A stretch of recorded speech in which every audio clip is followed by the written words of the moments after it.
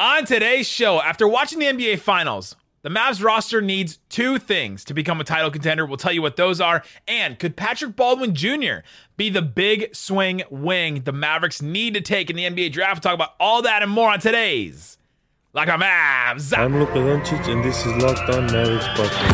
Hey, Dallas Mavericks are NBA champions. He hit it! Bang! Bang! It's good! And the Mavericks have won the game!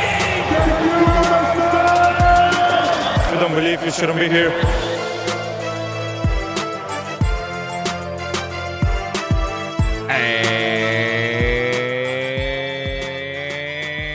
And welcome. You are locked on to the Dallas Mavericks. My name is Nick Engstead, media member and NBA channel manager for the Locked On Podcast Network. Thanks for making Locked On Mavs your first listen every day. We are free and available on all platforms, including YouTube, where the best way to help us grow the show is to comment anything below. Today, what do you think the Mavs roster needs to go to the NBA Finals? What do you need? What do you think it needs? Anything. Just put it down in the YouTube comments. Joining me, as always, my co-host, writer, and contributor at Mavs.com. The Finals Fiend, the One More Thing King. What you got for me, Isaac Harris? We're so close to the draft. We're like, how many pods away from the draft are we? 7, 8? Yeah, not a 8 lot. pods from the draft. This is the last full week before the draft. The draft is next Thursday, June 23rd. Mavericks have the 26th overall pick in the draft. If you guys missed last week, maybe you're on vacation. Maybe you were like traveling the world and you didn't have service to do pods. We started our draft profiles last week, and we have literally, you can go to our YouTube channel. There's like 10-minute segments on all these different prospects that we think are in the Mavericks range. We're going to continue it this week, but go listen to last week if you missed last week. Go check them out. Lots of good stuff there. All right, today we're going to be talking about the finals, the NBA Finals, and what lessons the Mavericks can learn from these NBA Finals, because we've seen a lot of this Warriors team. We're now seeing this Boston team up close and personal. We're seeing these two teams now. And what lessons can the Mavericks learn? They were almost there. You know, they were, 3 wins away from the NBA Finals? That's still true, right? Thanks, Nick. Still true. But let's get into it. What things can the Mavericks learn from the NBA Finals? And then, of course, later, like I mentioned at the top, we're going to do our draft profile on Patrick Baldwin Jr. Really, really fascinating prospect. Just had a crazy last 2 years, but he is an incredible big swing the Mavericks could take. So we'll talk about him in the third segment. Well, let's start with the NBA Finals. So it's tied up. Curry had an incredible game in Game 4, tied it up. Awesome. Celtics had an incredible shooting game in Game 1. You had all these different things, and now it's just tied up, and it feels like it's anybody's game right now. These are two very different teams built very different ways, but I think there's some big lessons we can learn, or at least the Mavericks can learn from these two. And I kind of think it starts with this. The Mavericks' biggest problem in the Warriors series was their bigs. I think they really struggled in that department. Kevon Looney just ate. And we're seeing how Kevon Looney is not necessarily eating in the Celtics series because of Horford and Robert Williams. But the combination of Looney and Draymond, and then Robert Williams and Al Horford, make these dynamic bigs that you can play them together and you can play them alone. Like, you can play them separately. You can play Draymond as the 5. You can play Looney as the 5. You can play Horford as the 5, Robert Williams as the 5. You can also play them all together, right? You can play, they start the lineup of Horford and Robert Williams. They start the lineup of Looney and Draymond, and it's viable either way. And I think having dynamic bigs like that just changes so much. And we've already heard from Nico Harrison, from exit interviews, from other interviews that he's done. The Mavericks want to add a rim protector, a rebounder, a big like that. And I think it has to be a dynamic big. And I think there's a couple of things that go into a dynamic big, but I think that's one of the biggest things the Mavs can learn from this finals. Yeah, I was, obviously looking at that because we know Dallas wants to improve in that over the offseason. And I wrote down a lot of different takeaways. We'll talk about them as far as some wings and, some different stats and stuff, how the teams are constructed. But I literally wrote down, it's like, I don't know what my takeaway is for the bigs. Just because of, they're all different. Like, even the Boston bigs, like, they have nobody that's averaging over 30 minutes a game. Like, Horford's right at it. He's like 29 and a half, whatever it is. So, like, Horford's at 29. Robert Williams is at 24. You look at the Golden State side, like, Looney's averaging 23 minutes. Draymond's averaging 34. So, 35 minutes. So, it's like, Draymond is the only big, and he's like, what, 6'7", 6'8"? Yeah. That is averaging over 30 minutes in the series. So, it's like, and they're all so different. They have different roles. If you want to include Grant Williams in that, too. So I'm like, I don't even know what the takeaway is. Is the takeaway saying, hey, the bullpen approach, it can work? Like one of these teams is gonna win the finals? Is the takeaway saying, yeah, like, hey, we shouldn't spend $40 million on a center because look at this. Like, I don't know what it is. I have firmer takes on some other things, but I don't have a firm take coming out of just this series of saying this is what the bigs are. Yeah. Well, I think you got to have options. You got to have options in the finals, right? And we're going to talk about the wing defenders. That's the dynamic wing defenders is a huge one that we'll talk about later. But with the big men, like you have to have multiple options. You have to have different looks you can go to, which is why I made a big point at the beginning to say that they can play Looney and Draymond together. They can play Al Horford and Robert Williams together. They can also play them separate. That's so many different options and combinations just with those two players on two different teams that you can already make with some of these. The last bigs to make it to the NBA Finals. Think about this. Those four that I just mentioned this year. Last year it was Ayton versus Brook Lopez. Now, Brook Lopez seems like a traditional center, but he can step out and shoot the three. That makes him dynamic. To be dynamic, you don't have to just be a crazy, athletic, Robert Williams type. You just have to be multifaceted. So like Looney, he can pick and roll, he can defend on the perimeter, he can defend down low, he can rebound. That's his multiple dimensions. Draymond has multiple dimensions, obviously, can defend anywhere on the court, is just, a different level. He's an incredible passer. He's dealing with podcast issues of his own in this series, maybe, but he still made big plays in Game 4 that helped him win. Al Horford can step out, shoot the three. He can score on his own. He can step on the perimeter and defend a little bit. He's doing all this different stuff. Like you just have to be dynamic.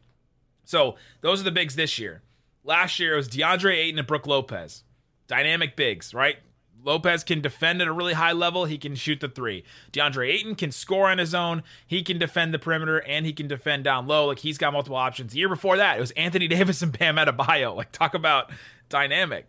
The year before that, it was Kevon Looney and DeMarcus Cousins for the Warriors, and then also Marc Gasol for the Raptors. So that's the same kind of thing as Brook Lopez. You either have older Gasol too. Gasol, but you still have to have a guy that can step out and he's got to either space the floor or be a vertical threat, right? I think that's the sort of thing that we're seeing. And then you had like the Cavs and Warriors back and forth where it was like Bogut, JaVale, Looney a little bit, Tristan Thompson a ton. They just have to have a bunch of different looks. And so I think, but for the last like 4 or 5 years, we can look and say these dynamic bigs make a big deal, and they may not play a ton, but you at least can have that look where the Warriors were struggling in Game 4, and then all of a sudden they put Looney in, and he can rebound for him. He can defend a little bit for him. He's a stopgap at defending the rim and all that. Like it's been interesting to watch them and to see how they how these bigs have affected the series so much. And I think this is the lesson the Mavs can learn. This is not like the biggest reason why these teams are here, but it's the biggest lesson the Mavs can learn from this.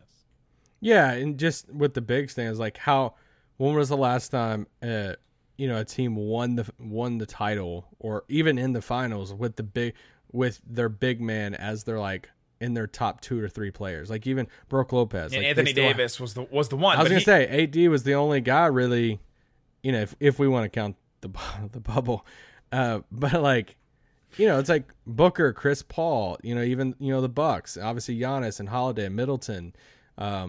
With this Boston team, Jaylen Brown, Jason Tatum, like, so that's the only thing I'm thinking about coming out of this series is, you just start looking back and you're like, okay, the last big that was like a huge part of the offense besides Anthony Davis, that was like, it was like kind of Tim Duncan with that Heat team or that Spurs team. I mean, it's Duncan, Dirk, Shaq. I was going to say Duncan, Dirk, and Shaq. Like, those are the last ones. And you have But that was before the shift, really, of, like, the small ball era. And I can see Embiid and Jokic making it and being a big part of their team's offense. Like, they can build teams around that can make the finals. But you either have to have that kind of big or you have these kind of bigs, right? The Looneys, the Robert Williams, the Horfords, the Brook Lopez's, the Marc Gasols, the... even like Tristan Thompson's types. Like, you have to have different, like, wings or bigs that you can pull back and not play 40 minutes a night or 35 minutes a night, that can also be effective when they go out there and play. Yeah. Coming up, we got a couple more lessons the Mavs can learn from the NBA Finals. They have to add another wing defender. It's definitive. I think it's definite now. The Mavs need to add another wing defender if they are going to try and make the finals. We'll tell you why coming up, and then we'll do our profile on Patrick Baldwin Jr. for the NBA draft. But before we do, let me tell you about Truebill. Truebill helps you with all the subscriptions you have. You have so many different kinds of subscriptions. We just got like another BarkBox in the mail. I have subscriptions just coming out all the time, coming to my door, and I need Truebill to help me sort through all the ones that I don't need. I love BarkBox. I want to keep it. My dog loves it. But there are certain subscriptions I don't want or need anymore. Truebill can help you with that. It's a new app that helps you identify and stop paying for subscriptions you don't want, need, or simply forgot about. On average, people save up to $720 a year with Truebill. Companies don't make these subscriptions easy to cancel. They want to make it hard for you, so you just get lazy and say, "Oh, I don't want to deal with that. I don't want to go on the phone and cancel, whatever cable or things you have to do." Truebill can help you with some of those subscriptions. So don't fall for scams anymore. Start canceling today at Truebill.com/LockedOnNBA. Truebill.com/LockedOnNBA. It could save you thousands of dollars a year. Truebill.com/LockedOnNBA. All right, Isaac, the ultimate NBA mock draft starts June 16th. Who's editing that? I have to. With over 50 insiders, nothing equals the ultimate NBA mock draft. The Locked On NBA Big Board Draft experts will join the Odyssey insiders. The first pick starts June 16th. We participated in this. It's the ultimate NBA mock draft. Go check out the ultimate mock draft feed wherever you get your podcasts. Check it out right now on Odyssey or wherever you get your podcasts. All right, Isaac Harris, we're talking about finals lessons the Mavs can, hold on. We're talking about lessons the Mavericks can learn from the NBA Finals. I just rearranged that entire sentence in my head. That was great. NBA Finals lessons that the Mavericks can learn. We talked about the dynamic bigs. I think that's a big thing that the Mavericks can learn. It's a thing that we already know that they want to improve on. The other thing I think they absolutely need is another dynamic wing. The Mavs have two. They have Dorian and they have Reggie. They are incredible, great, dynamic defenders. They can defend guards. They can defend wings. Some of them can, they can defend bigs. Some bigs. They can, fight through screens. They can guard in multiple different ways. They're great team defenders. But Nico Harrison said something recently that stuck with me. We ran Dorian and Reggie into the ground. That is something he said recently. I think it was on Ben and Skin, right on the Eagle. Yeah. He said we ran them into the ground. And you start looking at these two teams, the Warriors and the Celtics, and you say, okay, the Warriors have Wiggins, Draymond, Otto Porter, Gary Payton II, Clay if you still count them. And that's like 5-ish dynamic wing defenders. At least 4. They have at least 4 if you don't count Clay. The Celtics have Smart, Tatum, Brown, and Grant Williams. That's 4. That's 4 really good wing defenders. The Mavericks have 2 guys that I think are on that level. It's Dorian and Reggie. After that, it's like Maxey. He's kind of more of a big than he is, a wing defender. Josh Green and Frank. Those are like the Mavs' 5 best wing defenders, right? Was there anybody else you'd throw in that group? Boban? No. But they need at least one more because these two teams in the finals right now have 4. Yeah, and even looking at, there were obviously some, the games got out of hand there in the fourth and a couple of these, but just look at their minute distribution in this series. There's only one player in this entire series that's averaging over 40 minutes a game. And we're right at 40. That's Jason Tatum. After that, like Jaylen Brown's at 36, Marcus Smart's at 33, Derek White is at 30. We talked about their bigs, Horford and Rob Williams under 30. You look at the the Golden State side of that, like Steph's at 37, Steph, Clay, and Wiggins at 37. Like no one is over 40. If we remember our series, Dorian and Reggie's averaging 44 to 45 minutes a game, like only getting like 3 minutes off. So I know there were some blowouts affecting the minutes per game of the series so far, but it does go to show you that depth does matter. Like even though you want to tighten that rotation, 7 guys, but if you can have another body out there that can come off the bench and lower these minutes, just get Dorian and Reggie's minutes down to like 38. Like I know it might sound dumb to some of you of like, oh, who cares? Just like a couple minutes here and there. It's like, man, that actually really does matter, especially at the end of the game. If they're finishing at 37, 38, 39 minutes compared to 45 minutes. It matters a ton. And because these minutes are tough. These are tough minutes that they're playing, and you have to be, in today's NBA, you have to be on your P's and Q's the entire time that you're out on the court because you can get taken advantage of very quickly. And so I think adding adding another wing, at least one more dynamic wing defender is super important. I've seen a couple people in comment section say, why are you guys doing all these wings for draft profiles? Or why are you talking about wings to add in free agency or in trades or anything like that? It's because you need more. If your best players aren't going to be these wings like Tatum and Brown, you have to have more that can defend, right? If Luka is not going to be an elite defender, which I don't think either of us think that he's going to be anytime soon, then you have to add one. You have to add at least one more, probably two, at least two that are on that level of Smart, Tatum, Brown, Grant Williams, Wiggins, Draymond, Otto Porter, Gary Payton II.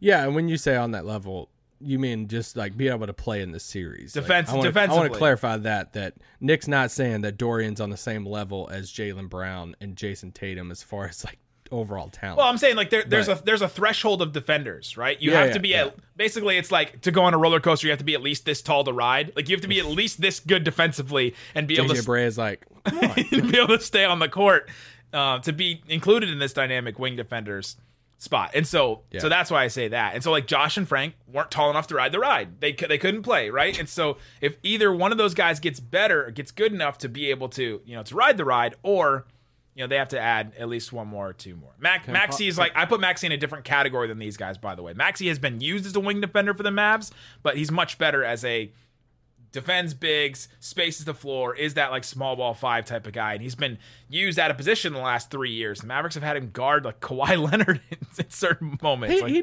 does okay though. He does fine. He does fine against some bigger forwards though. I'll give him. He does fine, but he's still being used out of position. If he was used in his right position, the Mavs defense would be humming like it has been. So we mentioned Jaylen Brown a little bit ago, and I think this is the thing. Watching the offense breakdown of both these games of Boston or both these teams, Boston versus Golden State. That we know Clay's been struggling, Draymond, even Jordan Poole to an extent. Wish we could have gotten this Jordan Poole, but I know, right? But like you almost have this like one man offensive show in Golden State, then you have the two guys in Boston. And so I was writing down some notes, and it's like, all right, well, if you're going to have a main star that's going to be a playmaker like Tatum's averaging over 7 assists in the series. Pretty dang good. Like, Tatum's playing pretty good. But Jaylen Brown's scoring right there with him.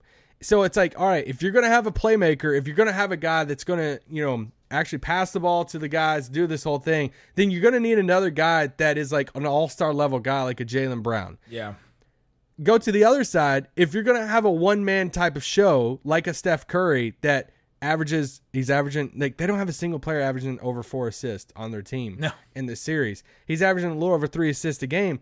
Steph is. But if you're going to have a one-man show on offense, he better be dang near perfect. And that's what Steph is. Steph's at 50% from the field, right at 50% from the three-point line. He's shooting 86% from the free throw line. So 50-50, 86, like that's dumb. That's just unheard of. So it's one or the other. You got to be perfect if you're a one-man show. But if you're not a one-man show and you're going to be a playmaker, pass, get everybody involved, and also score a good amount, then you got to have an all-star level teammate next to you. So. Yeah, and I think that the Mavericks can get there. I think they also, the multiple scoring options I think matters too for these teams, because if Curry is not perfect, then they have some other options. Now those guys haven't stepped up as much, and Curry has been able to carry them through these 2 wins. But the multiple scoring options for Boston have stood out a lot, because Tatum has not been. You said he's played well, and he has in areas, but he has not.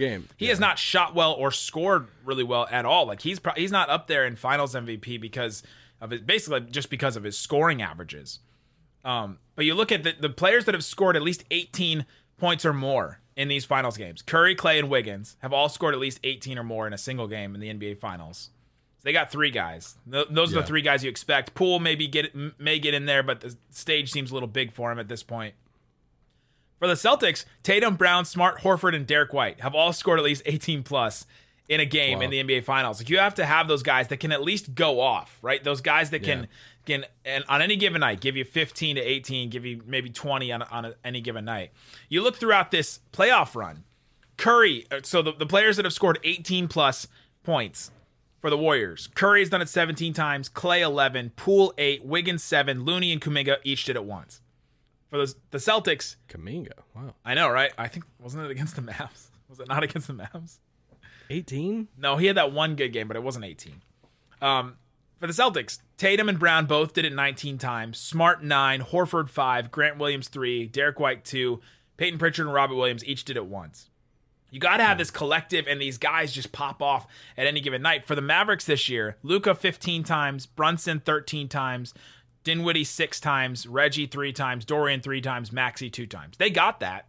They got those scorers from those guys. Now, it's not necessarily from the guys that you expect, maybe, but they at least got some production from those guys, which is why the Mavs made it as far as they did. They finally got some production from those guys. But you have to have Dinwiddie step up just a little bit more. You have to have that one more guy, I think, that can get you 18 plus. And I think the multiple scoring options was big for him. And so it's either the takeaway and the lesson from this, it's either Dinwiddie be better, right, or get a better like third option. Well, I think there's a Brunson angle of this too. Like, what's Brunson's ceiling? Like, can he, if Luka's gonna play the Jason Tatum type of role of, passing, playmaking, all that, can Jalen Brunson be a Jaylen Brown? Can he be to that level? There's the moments Jaylen Brown was taken over in the first quarter. We've seen him do that some in the playoffs, Jalen Brunson, but can he be at that level?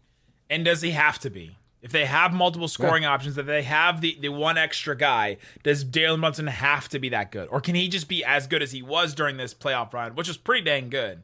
Incredible in the Jazz series, pretty good in the the Warriors and the Suns series. But can he just be that good and the Mavs get to the next round because the collective stepped up? And so those are my takeaways. You have to have a dynamic big. That's the biggest thing for the Mavericks, because I think that adds the scoring options too, because Looney has had an 18-point game. You've had Al Horford have 5. Robert Williams has had 1. Like, you have to have, they can't have just like a negative at big and expect to make it. Like, maybe it's just add that big, add one more wing defender, and then all of a sudden this team at least has the roster, and the things have to go right, and the matchups have to go right for them. But they can make the finals because Luka is that good.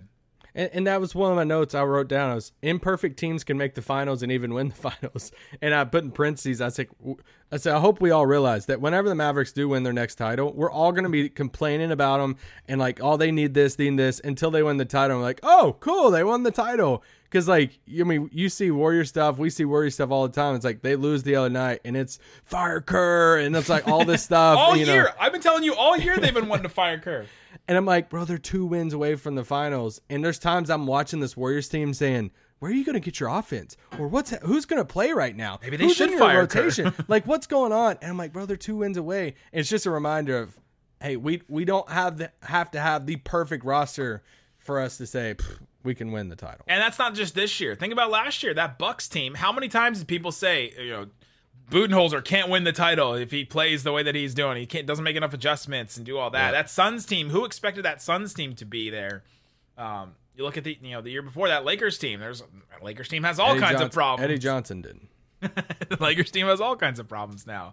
The Raptors team. I don't know if anybody counted the Raptors team as the. Coming up next, we're going to talk about the Lakers' problems. I'm down for that. The most fun Isaac will have on this podcast. Coming up for real, though, we have another draft profile for you. Patrick Baldwin Jr., an incredibly interesting prospect, I think, if you're interested in the draft. Could he be the big swing wing the Mavericks need? We'll talk about that and more coming up. But before we do, let me tell you about Bet Online. It's the fastest and easiest way to check out all the lines and odds. We've been talking about the NBA Finals this podcast. Right now, the series money line right now, the Warriors minus 138, Celtics are plus 118. Interesting. Now it's back in the Warriors' favor. It just swings every game. I know, right? For Game 5, though, Warriors at home. We've been there. You and I have seen playoff performances in this building, which is cool to say. What's the spread here? Warriors minus 4.5. Warriors minus 3.5, only giving them basically the home court advantage right there. So BetOnline doesn't think this series is that different. All kinds of other stuff you can bet. You can bet on how far the series will go. Whoever wins, it doesn't matter. You can bet. You can bet already if you want to talk Lakers, Isaac. You can already bet. Will the Lakers make the playoffs next year? Yes, it's minus 240. No, it's plus 190. So they think the Lakers will make the playoffs next year, or at least that's the better, the worst. Make some money there. Better odds there. You can check that out at BetOnline. Find everything. It's not just basketball. They have baseball as well, fights, everything. Check it out. BetOnline, where the game starts. All right, Isaac Harris, we're continuing our draft profile series. The Mavericks have the 26th pick in the NBA draft. We're picking players that will probably be around this range. Some of them may go 20, 18, 19, whatever. Some of them may go 30, 34, whatever. But they'll probably be in the range for the Mavericks. It's a big, big area. We have one guy today, Patrick Baldwin Jr., just this very interesting prospect that is on the draft boards. 6'10". He has a 7'2" wingspan. He is 230, like his weight at the combine. He's going to be 19 and a half at the time of the draft. He went to Milwaukee in the Horizon League. Only played 11 games there. Fascinating story. The one sentence from both The Ringer and NBA.com. NBA.com's been doing incredible draft profiles. They've been partnering with Synergy, so go check out all their stuff. Skilled jump shooting forward who showed intriguing talent but missed a big chunk of his freshman year in Milwaukee with an ankle injury. And then The Ringer says theoretical mismatch nightmare with size and scoring ability, though the results haven't necessarily been there. Which I think both those sentences together kind of explain him, right? He's like this, the wing that you want, right? Huge size, big wingspan, can shoot the three. We just haven't seen that come together for various reasons, right? Yeah, so I think one of the bigger storylines for me of this whole draft is the big swings. There are big swings. There's big question marks. The Shaden Sharps of the world, the MarJon Beauchamps. Yeah. We talked about him. Jaden Ivey. But like there's some like Shaden Sharp, Beauchamp to an extent, Patrick Baldwin. Like these are genuine saying. Ousmane Dieng, like, yeah, what are they? Like, what? Like, you could swing for these guys, and I mean, Ousmane Dieng, we're looking at like the last 10 to 15 games of his season for the Breakers, and we're saying, dude, like that is a swing right there. He looks so good. Patrick Baldwin, a brief background of him. High school, he was 5th overall recruit before his senior year in ESPN rankings. 5th overall in this class. You could go on YouTube right now, look at Patrick Baldwin on YouTube and say Patrick Baldwin high school. There's literally a video from a year ago saying number 2 prospect in the country. Okay. So you look at his stuff before his senior year and he's literally you look at mock drafts then he's mocked in the top 3, top 5 in mock drafts before his senior season. So he's going into his senior season of high school. He has offers. These are schools that he has offers from. Duke, North Carolina, Kentucky, UCLA, and a long list of others, okay? Like literally all of the blue bloods, all of the biggest schools you can imagine, okay? Because he's a 6'10" guy. He's Gatorade Player of the Year in his state his junior season. He goes into senior year. He scores 43 points his first game of the season, his senior year. Second game, he dislocates his ankle. So he dislocates his ankle. He sets out the entire year, and then he has this decision. Well, what do I do? Do I go play for Coach K? Do I play for Cal at Kentucky? Do I play for one of these big schools? No. He's like, I'm going to play for you, Dad, because I'm going to go to Milwaukee and play in the Horizon League to play for his dad. He instantly becomes the highest ranked recruit ever to play in the Horizon League. For those that maybe international listeners or even those that don't follow college basketball, what's Horizon League? Why do we keep saying that with like a tone? It's kind of hard to. I mean, it's just a super small conference. Like think of a league. I don't even know what it'd be a comp for Europe or something like that. Of like just a tiny league, a tiny school. It's like there's the Premier League and then there's like the.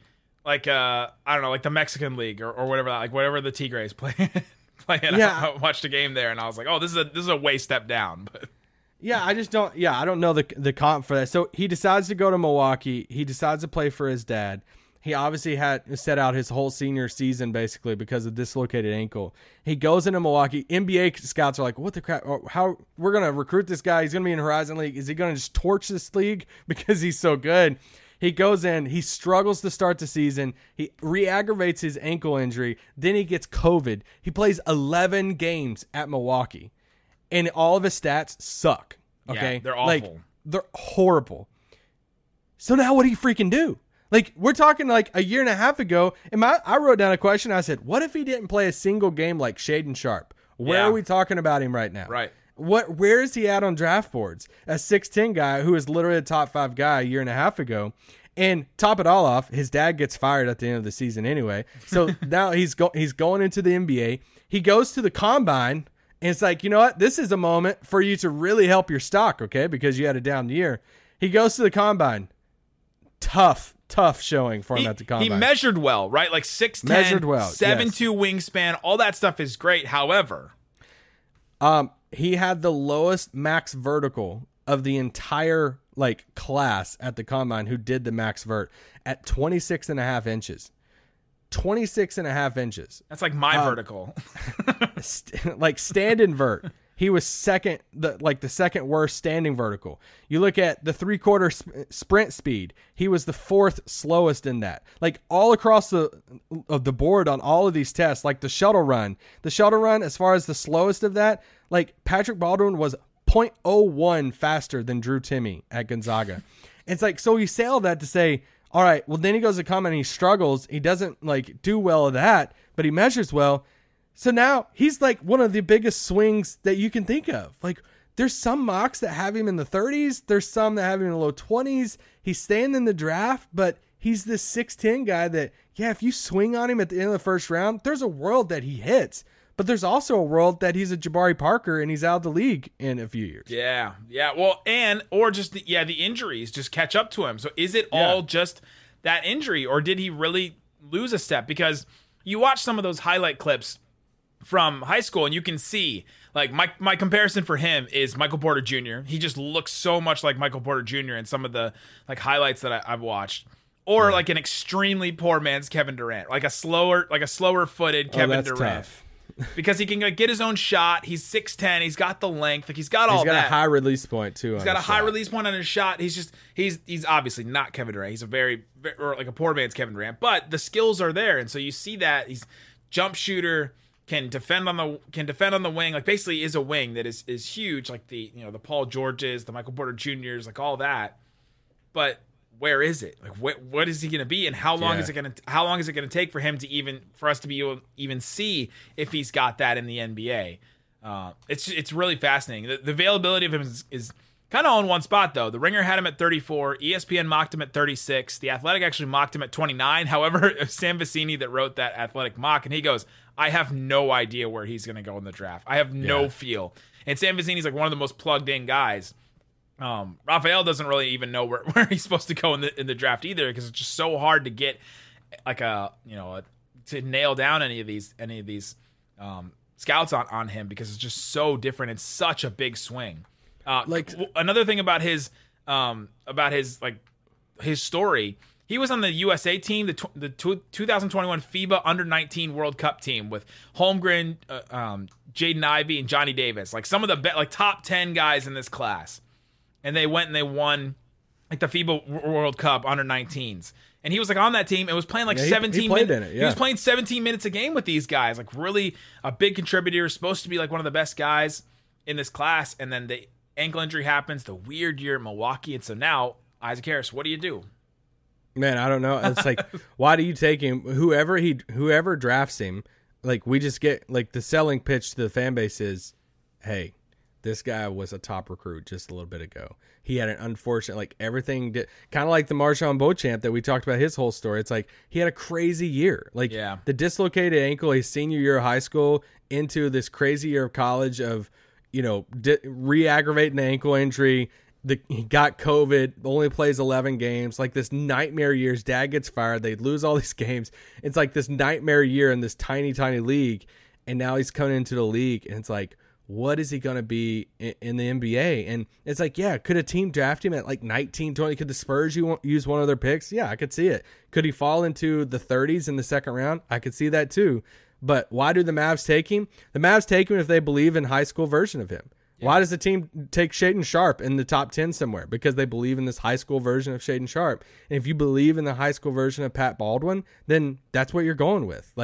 You're saying, hey, a 6'10" guy can get buckets. We can at least bring him off the bench and make him, a spot-up shooter and go from there, see if he can initiate offense, slowly bring him along. Do you think it was all about the ankle injury and all of that?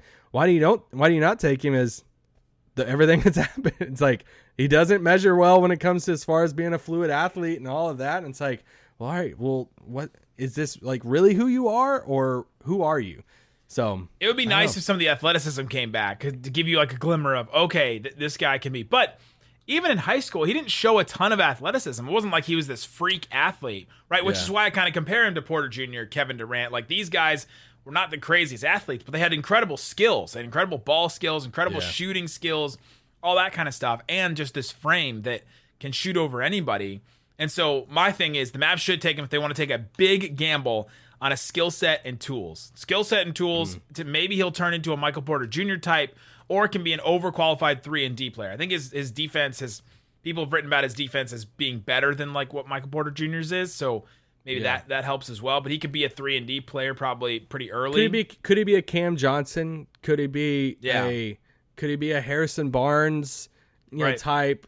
I mean, that, or the thing is he's 6'10". He's bigger than both of those guys. I know, or is he like legit Jabari Parker? And it's like, oh, he's that size, but he's kind of slower, and then just doesn't work out. For the Mavs, though, to not take him, this is not the year to take the gamble, right? I don't know if it's a year for them to take this huge of a gamble, because it might take a couple years to rehabilitate him, to get him back in the right spot, to get him in the right shape, probably, because that athleticism screams to me he might not be in the best shape or the best. Or he's just out there just chilling. He's like, bro, I already got to. Or tanking his draft stock because he wants to go to a certain place. He's like, I have connections to Nico to play in a certain metroplex. Who knows?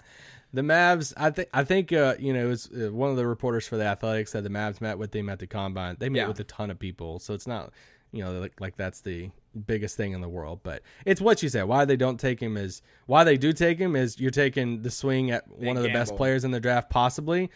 Why you don't take him is there's probably somebody that's going to be there at 26 compared with him that you're like, that guy can plug in and play right now. This is like a more complicated version of the Michael Porter Jr. thing in the draft, right? Like, you're taking it's probably a bigger swing, but it could pay off just as well. So the same questions are going to be asked about Ousmane Dieng higher up in the draft.